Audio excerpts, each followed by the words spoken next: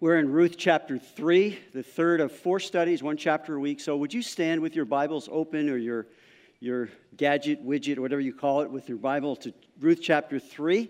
We stand just to honor the Word of God as we know how important it is, and God places it very high on the priority list. And so we want to stand before Him as we read the Word. I'll pray. You can be seated, and we'll get into this chapter. I'm going to read the first 5 verses. So Ruth chapter 3. Trusting, redeeming love. Then Naomi, her mother-in-law, that is Ruth's mother-in-law, said to her, "My daughter, shall I not seek security for you, that it may be well with you?" Now Boaz, whose young women you were with, is he not our relative? In fact, he is winnowing barley tonight on the threshing floor. Therefore, wash yourself and anoint yourself. Put on your best garment and go down to the threshing floor, but do not make yourself known to the man until he has finished eating and drinking.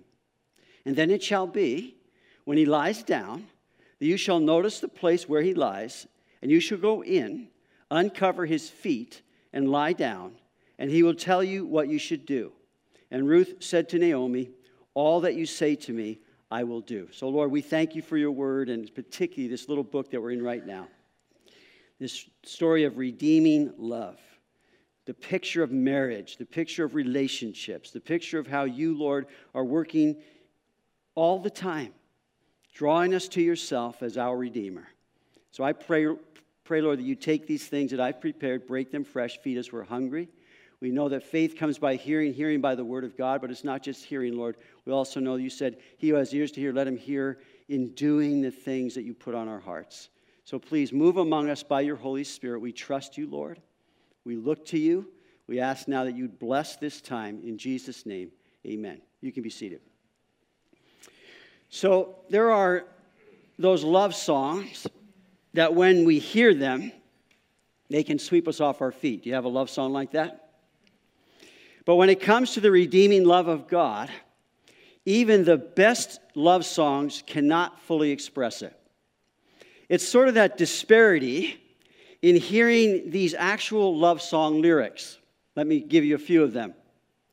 "I changed her oil, she changed my life.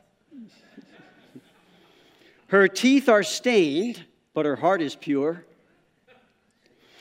If you leave me, can I come too? How can I miss you when you won't go away? If you don't leave me alone, I'll find someone else who will." These are all actual lyrics. "She made toothpicks out of the timber of my heart." Now, these are all country western in case you didn't catch on to that. And here's one. "You're the reason our kids are ugly."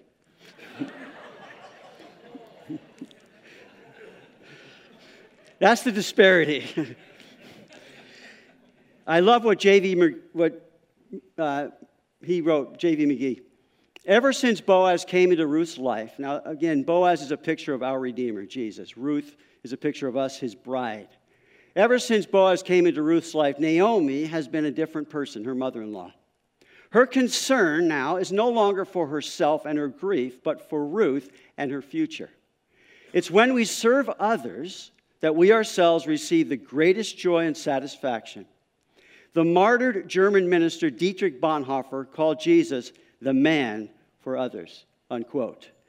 1 John 3:16 puts it this way, by this we know love, because he laid down his life for us.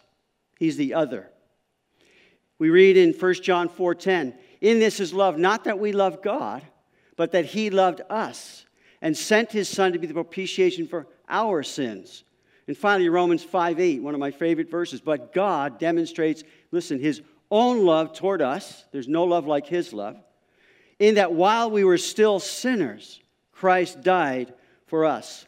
On our wedding program, we had this quote, "Our lives are shaped by those who love us and by those who refuse to love us." God never refuses to love us. He loves us unconditionally. So the book of Ruth is an epic narrative that shows us that God is at work in the normal, everyday events of life in loving people to wholeness and freedom. That's what he's doing. He's loving us to wholeness and to freedom. The main character is Ruth. She illustrates us as the bride of Christ, chosen by Him. We'll look at that this morning. The hero of our story is Boaz. He is our kinsman redeemer. He's our Goel. He's a picture of Jesus Christ, who is really our hero. He's the kinsman redeemer. Jesus paid the price to redeem us, and then not only that, to take us as His bride. I'm looking forward to the marriage supper of the Lamb that's coming up. We are His, listen, beautiful bride. So, redeem means to purchase back or to rescue from captivity and bondage. So this quote is from Billy Graham. God undertook the most dramatic rescue operation in cosmic history. He determined to save the human race from self-destruction, and He sent His Son Jesus Christ to salvage and redeem them. The work of man's redemption was accomplished at the cross, unquote. So this picture is of the greatest love story ever told. It's the picture of God's redeeming love. As we read in Hebrews 12:2. Looking unto Jesus, He is the author and finisher of our faith, who for the joy that was set before Him endured what? The cross, despising its shame, and is sat down at the right hand of where? The throne of God. We read in Romans chapter, many of you know this passage. For all sinned and fall short of the glory of God, being justified freely by His grace through the what? The redemption that is in Christ Jesus. And finally, Colossians chapter 1. He has delivered us from the power of darkness and conveyed us into the kingdom of the Son of His love, in whom we have redemption, not what we're looking for. We have redemption now through His blood. What is that? The forgiveness of sins. He has rescued us from the bondage of our sin. Can I hear an amen? So there are three things. We're going to go, I'll give them all because they're sort of woven throughout really the whole book, but this chapter. Three things that I'd like to just keep as our main slide. And here they are. First of all, it's trusting a prompting. Verse 1.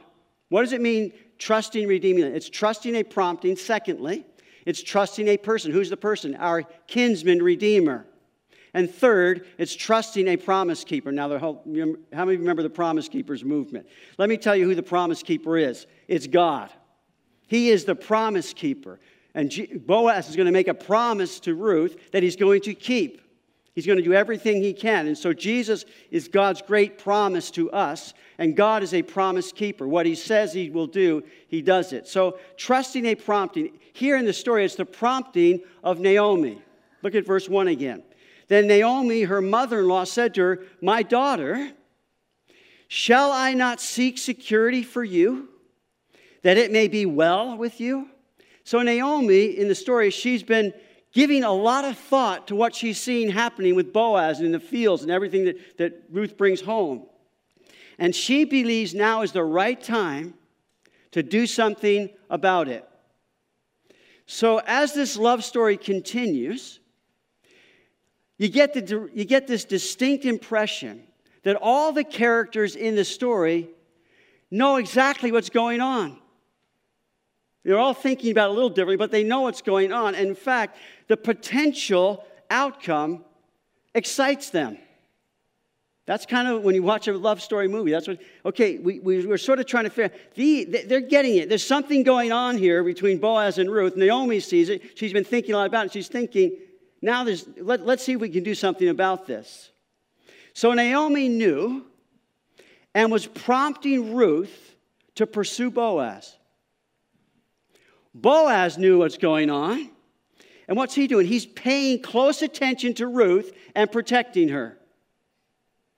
And Ruth knowing what's going on, or Naomi knew and she's prompting Ruth, but Ruth knows what's going on. And as now in this chapter, her mother-in-law is prompting her, she is going to now pursue Boaz as has been prompted by her mother-in-law. So this is, again, a turning point in this story, the drama. So what's the prompting for? The purpose of it is for marriage. That's what she's saying. Should I not seek security for you? That security in the Hebrew means to rest. And it applies and implies the security of marriage, the benefit of marriage. Let me say this. Marriage should be the most secure relationship you ever have. There should be a security in marriage, a resting in marriage, a safety in marriage. Now, some have called Naomi the matchmaker. Matchmaker, matchmaker, make me a match. Can you sing with me? Find me a find, catch me a catch. That was Tevi in Fiddler on the Roof. Should we sing it to you? I'm kidding. Here's the security. If Ruth remained an unprotected widow in a foreign land, life could get very hard for her, especially after Naomi died. Shall I not seek security for you? Marriage, that's the purpose. So, if you desire to be married, and you are looking to being married, you're not yet. It's far more than making a match, finding a find, catching a catch. Listen, marriage is a place where there's the deepest security is formed in vows, and it's a commitment of the whole person for the whole of life. That's marriage. Do I believe that God has one person for you? Absolutely, I believe that. Who is the person? It's the one that you choose to marry. That's the person.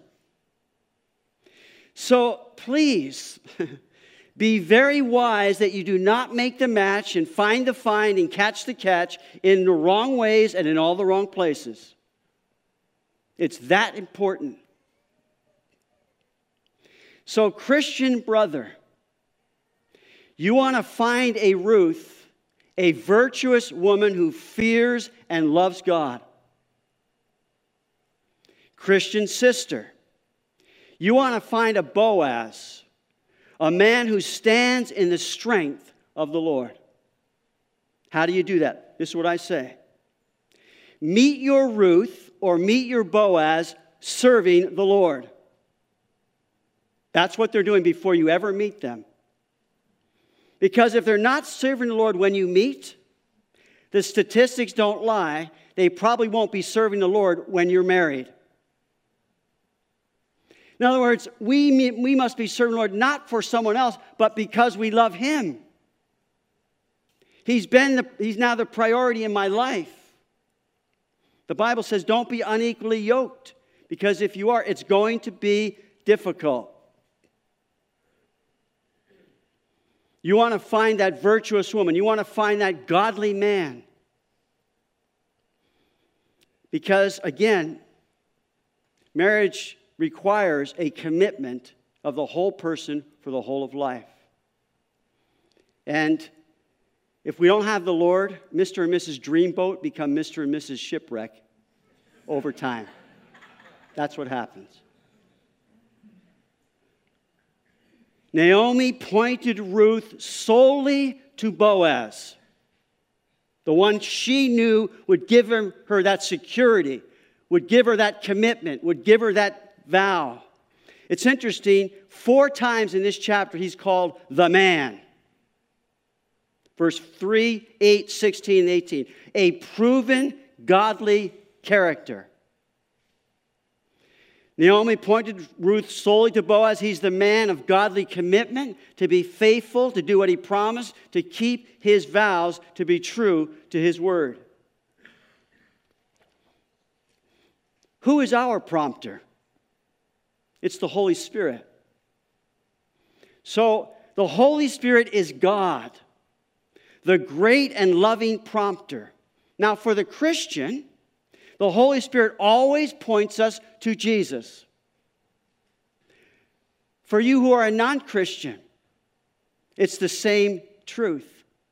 The Holy Spirit always points you to Jesus.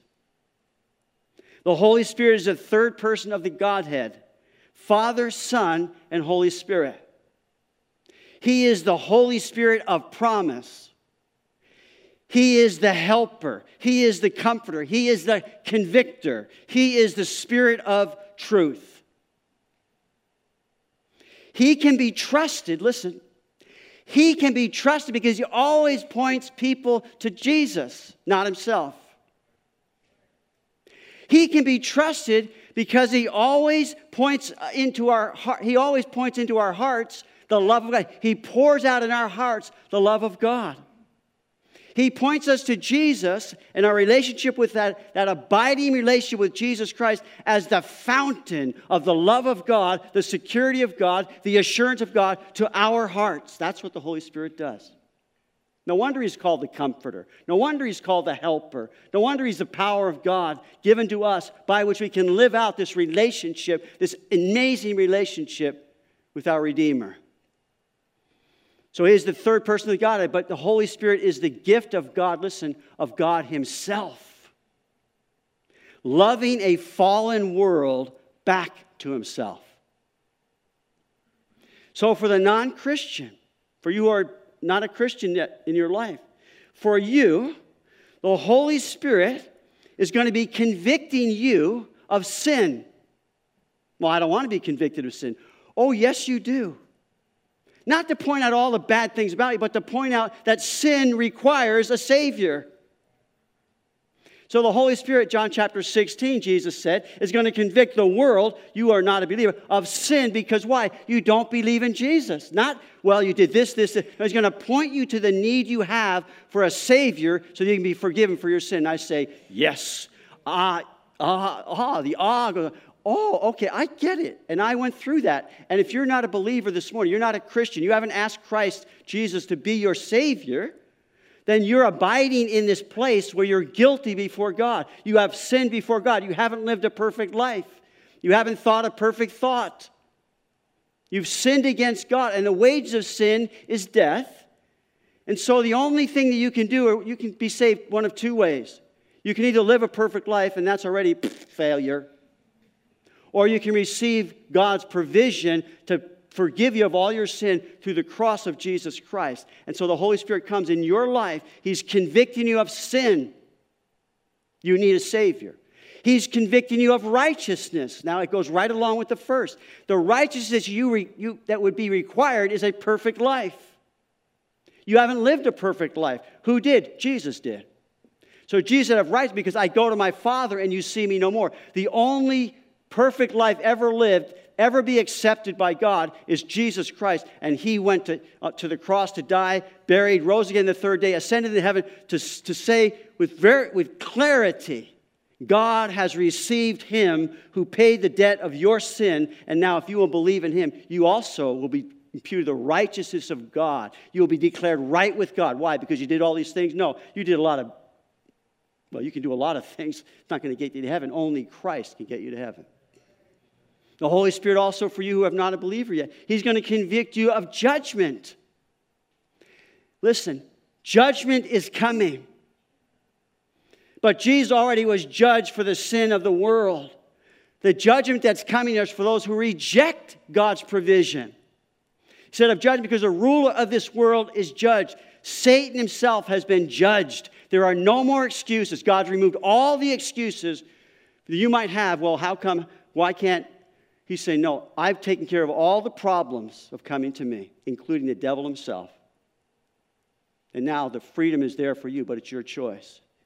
So the Holy Spirit, he's going to convict you of your need for Jesus. Now at the end of each service, we're going to give an opportunity called a Jesus call. We're not calling you to a stage, an altar, or a table.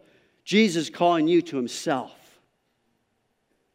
Now, for the Christian, listen to these things. These are like massive studies all in themselves. But for the Christian, the Holy Spirit seals us in our salvation, guaranteeing our redemption and our eternal inheritance. You were sealed by the Holy Spirit of promise. In other words, God said, he's mine. Put his ownership on me. And that's why I say to God, I'm your problem now. He gifts us, empowers us, fills us, and comforts us. He guides us into all truth by teaching us all things, by reminding us of all things, and by telling us things that are to come. And time would fail to tell of the wonder of his presence now that, being redeemed, the Holy Spirit has taken up residence in this temple called my body. You can't get any closer than that to God. And so how can I know the prompting of the Holy Spirit? Number one, He glorifies Jesus.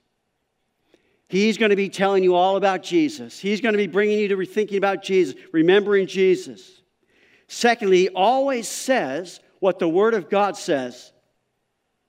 So if you know the prompting of the Holy Spirit, reading and studying your Bible is imperative if you're going to discern and know the truth. 3, the Holy Spirit always listens to everything that we think about. He knows those things.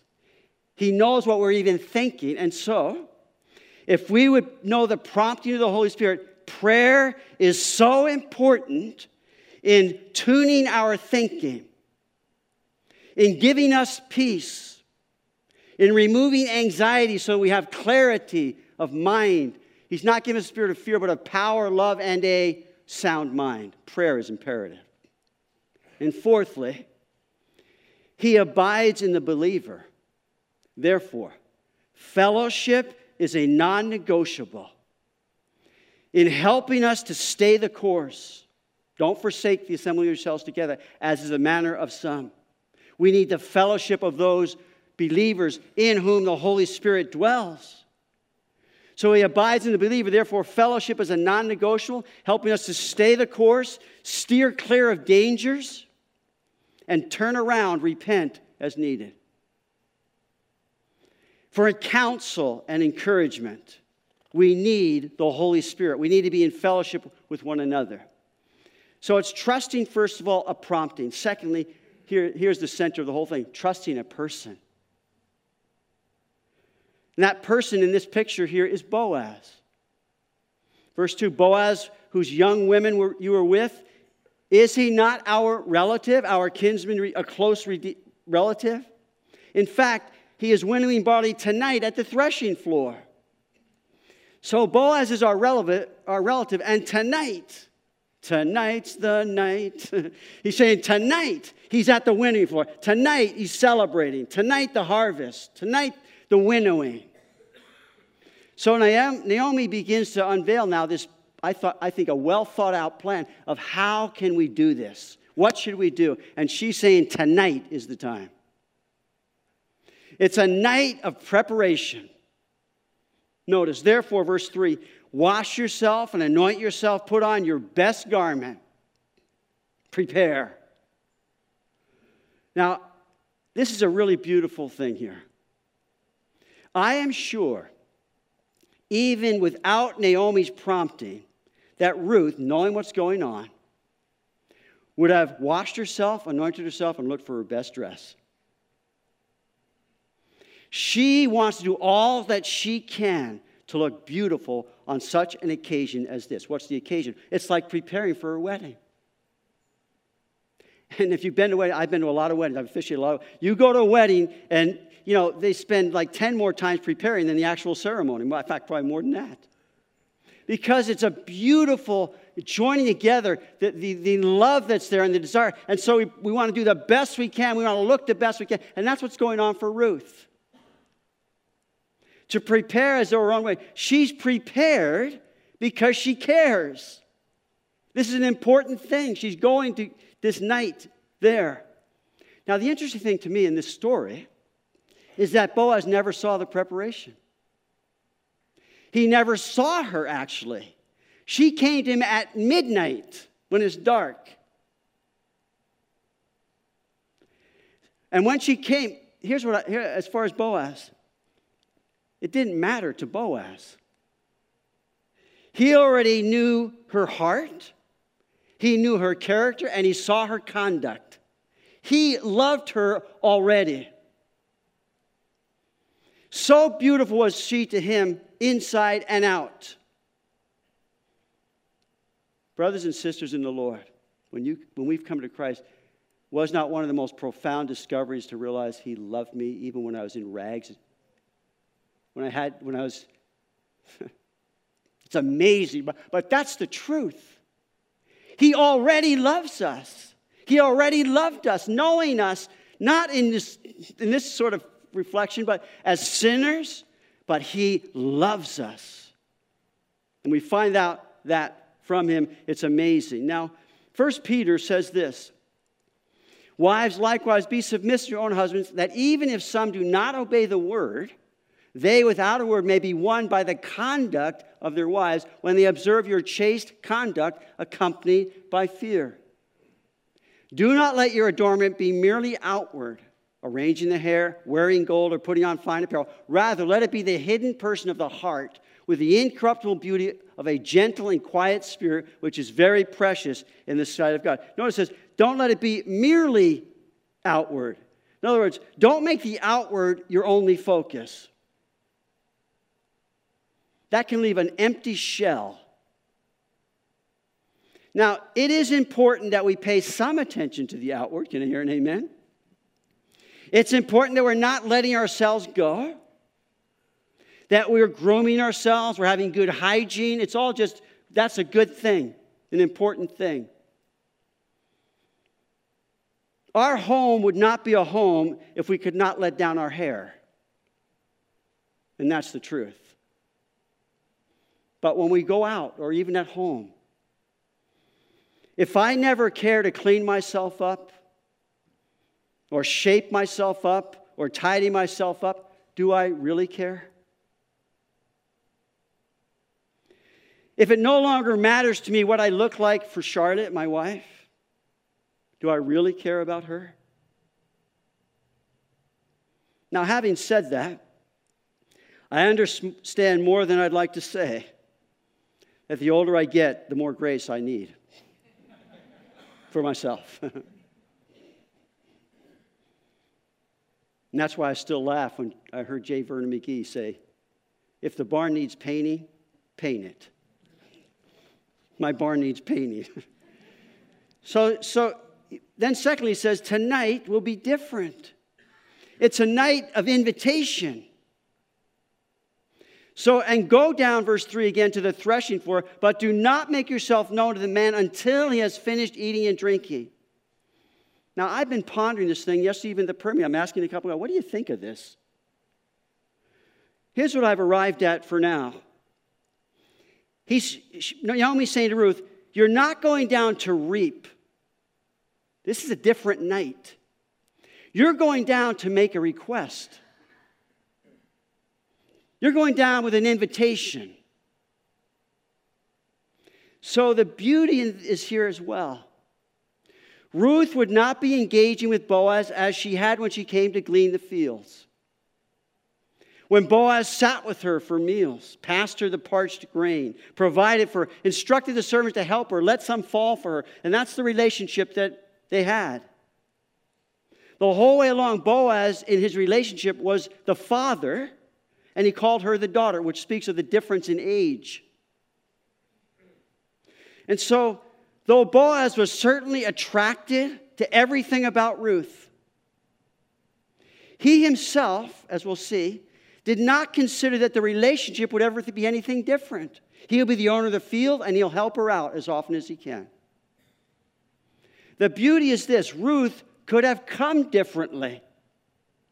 She could have come to claim her right publicly. What a time at this celebration. So everyone would see, everyone would hear. But she expected Boaz to marry her, raise up a family, and continue the family name of Elimelech and Mahlon. But Naomi's saying, let's handle this differently. Though you have a right. So Ruth, listen, Ruth did not come as a victim to demand her rights. She came as a servant. She came trusting in his godly character. She came trusting in his goodness. She came trusting in him as a potential kinsman redeemer.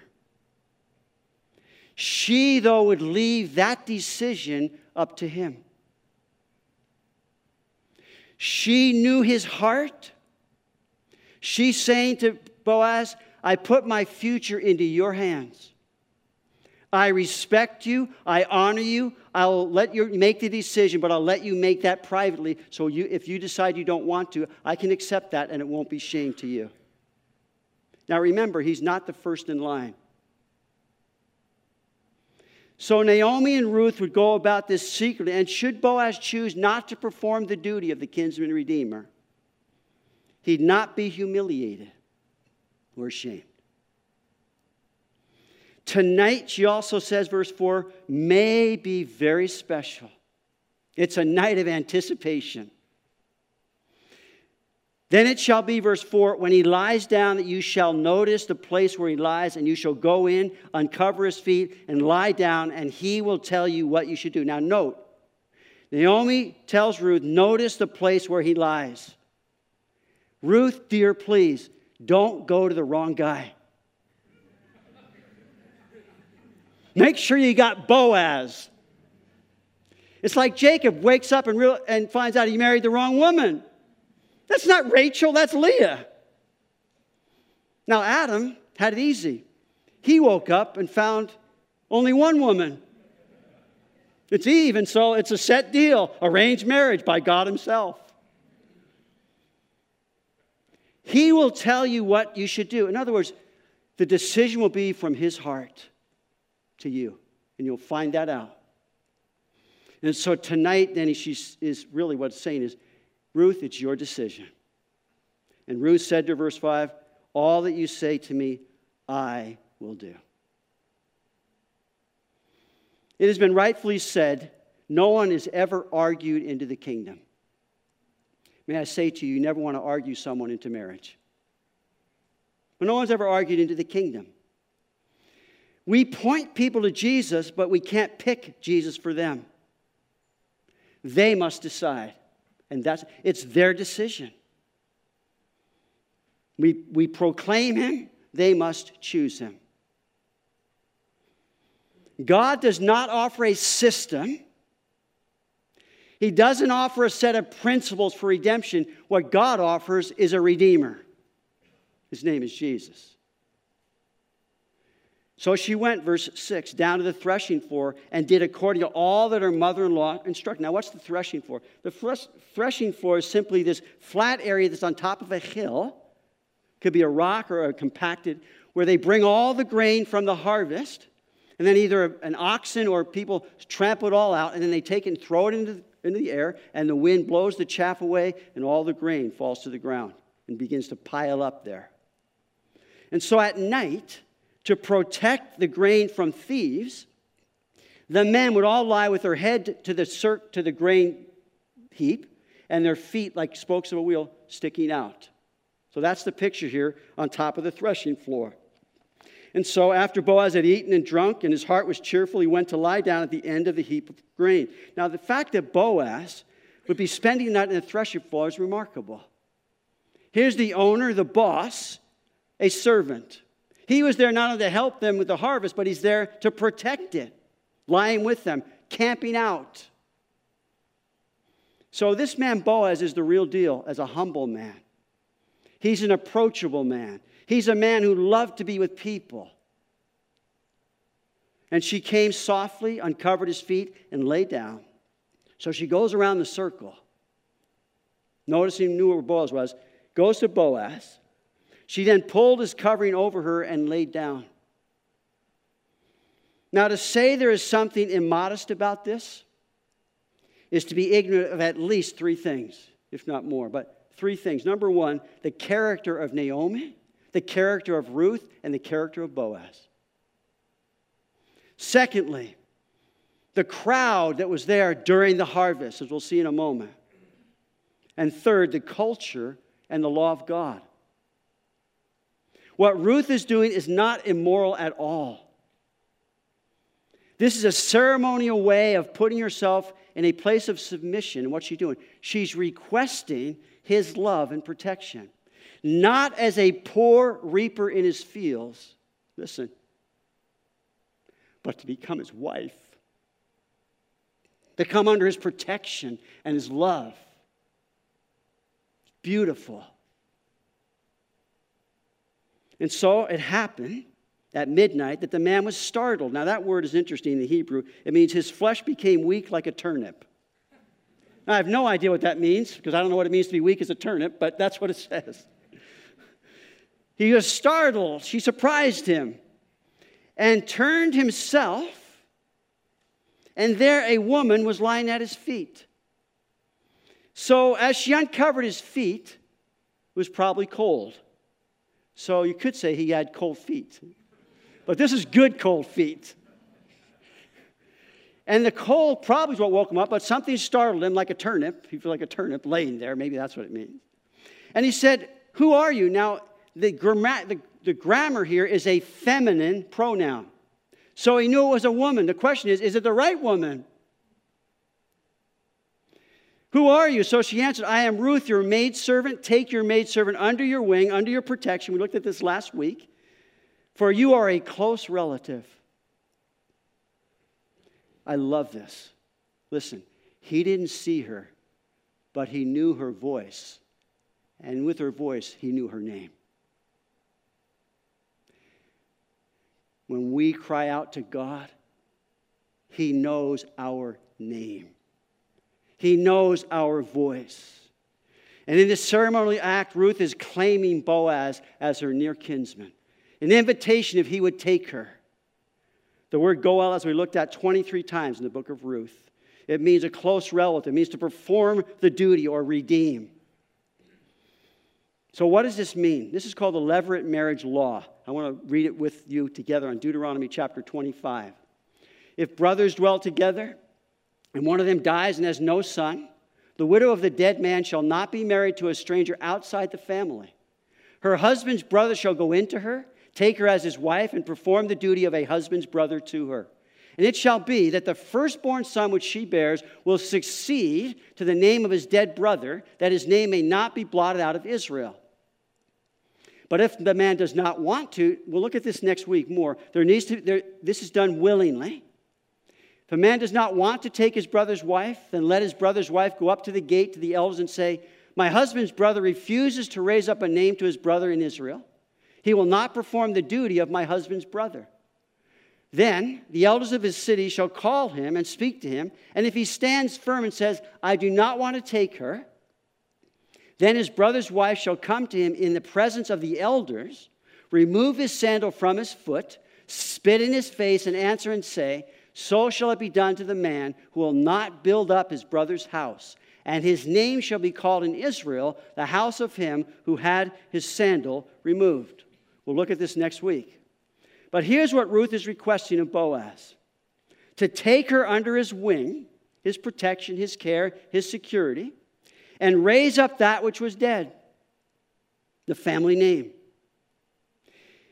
To take her under his wing and redeem back that which was lost, the family property. And to take her under his wing and receive for himself she who he loved. To take her as his wife. So verse 10, "Then he said, 'Blessed are you of the Lord, my daughter. For you have shown more kindness at the end than at the beginning, in that you did not go after young men, whether poor or rich.'" So why did Ruth not wait for Boaz to propose to her? A couple reasons here. The first one, which we'll get next week again, out of respect for the other, the other one had the right of first refusal. He's respecting that. But then also, as it says there, he fully expected she would marry a young buck, a young guy, and that he really wasn't in the running.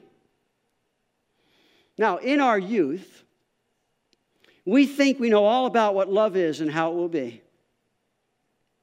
It's like the young girl talking to her young friend. The young girl says, "The man I marry must be brave as a lion, but not forward, handsome as Apollo, but not conceited, wise as Solomon, but meek as a lamb, a man who's kind to every woman, but loves only me."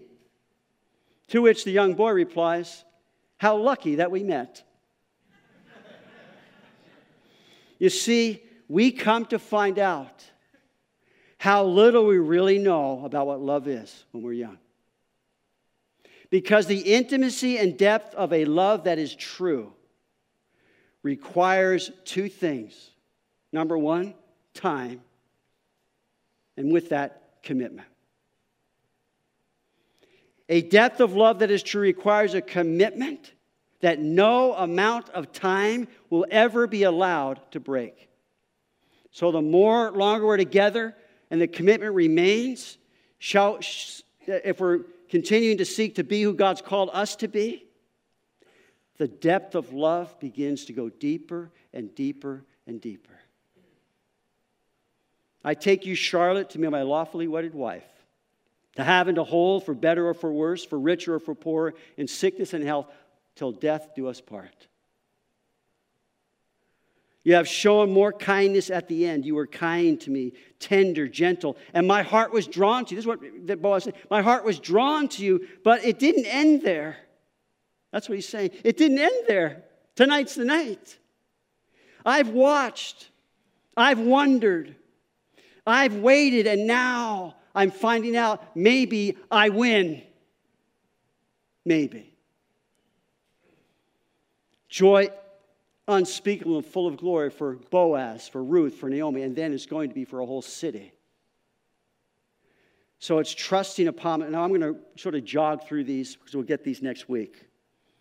But trusting a promise keeper. Notice, and now my daughter, do not fear. I will do for you all that you request. For all the people of my town know that you are a virtuous woman. Look, you've not offended me or acted presumptuously.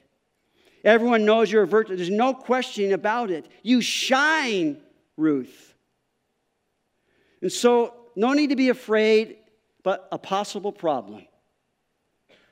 Now it is true, I am a close relative. However, there's a relative closer than I. And he'd already thoroughly researched it, which is beautiful. He's looked into it. He knows exactly what it's going to require. And he's prepared, though it may never happen, but as far as Boaz is concerned, I'm going to make it happen if I can. That's love. And then he says, verse 13, stay this night. In the morning it shall be that if he will perform the duty of a close relative for you, good, let him do it. But if he does not want to perform the duty for you, then I will perform the duty for you as the Lord lives. Lie down until morning. So she lay at his feet until morning. She arose before one could recognize another. Then he said to his servants, do not let it be known that the woman came to the threshing. So he continues to love her by acting responsibly for her. He did not send her home in the middle of the night. That would be very dangerous. He would not touch her until it was his rightfully to do. And he was respecting the rights of this other near kinsman. So he tells him, the servant, don't let anyone know what's going on here. And then he says, bring the shawl that is on you and hold it. And when she held it, he measured 6 ephahs of barley and laid it on her. Then she went to that 60 pounds. I think Ruth could have carried 600 pounds. And when she came to her mother-in-law, she said, is that you, my daughter? Then she told her all that the man had done for her. And she said, there's these 6 ephahs of barley he gave me. For he said to me, do not go empty-handed, listen, to your mother-in-law. What Boaz is saying is, thank you, Naomi. Wow, you had it right. You had a great plan. Thank you. And he's saying, tell Naomi, I'm so thankful for her. Then she said, sit still. And I think Ruth said, are you kidding me? I'm pacing tonight, man. I'm pacing. I'm not going to sit still. I'm waiting. Until you know how the matter will turn out for the man. I love it. Will not rest until he has concluded the matter this day. Listen, Jesus did not rest until he finished the matter for us. Some of the best parts of a love story are when we have to wait. So I leave you with 3 scriptures and we'll pray. Not only that, but we also, Romans 8, who have the first fruits of the Spirit, even we ourselves grown with it, eagerly waiting for what? The adoption, the redemption of our body. But if we hope for what we do not see, we eagerly wait for it with perseverance. Listen, Jesus is not done yet. Philippians, for our citizenship is in heaven, from which we also eagerly wait for the Savior, the Lord Jesus Christ, who will transform again our lowly body, may conform to his glorious body, according to the working by which he is able even to subdue all things. So there is coming a marriage supper of the Lamb. He's preparing us for that. We eagerly wait for that glorious time. And finally, Hebrews, as it appointed for men to die once, but after this, so Christ was offered once to bear the sins of many. To those who eagerly wait for him, he will appear. Listen, read. He will appear a second time. He's coming again. Literally, he's coming again. Apart from sin. That was the first coming for salvation. Father, we Hi, I'm Kevin Day, Senior Pastor of Calvary Chapel South. I really hope you enjoyed the message and that God spoke to your heart through it. If you'd like to know more about our church and find other messages to watch, head over to ccskent.org. And I would love to meet you at one of our Sunday services. God bless you.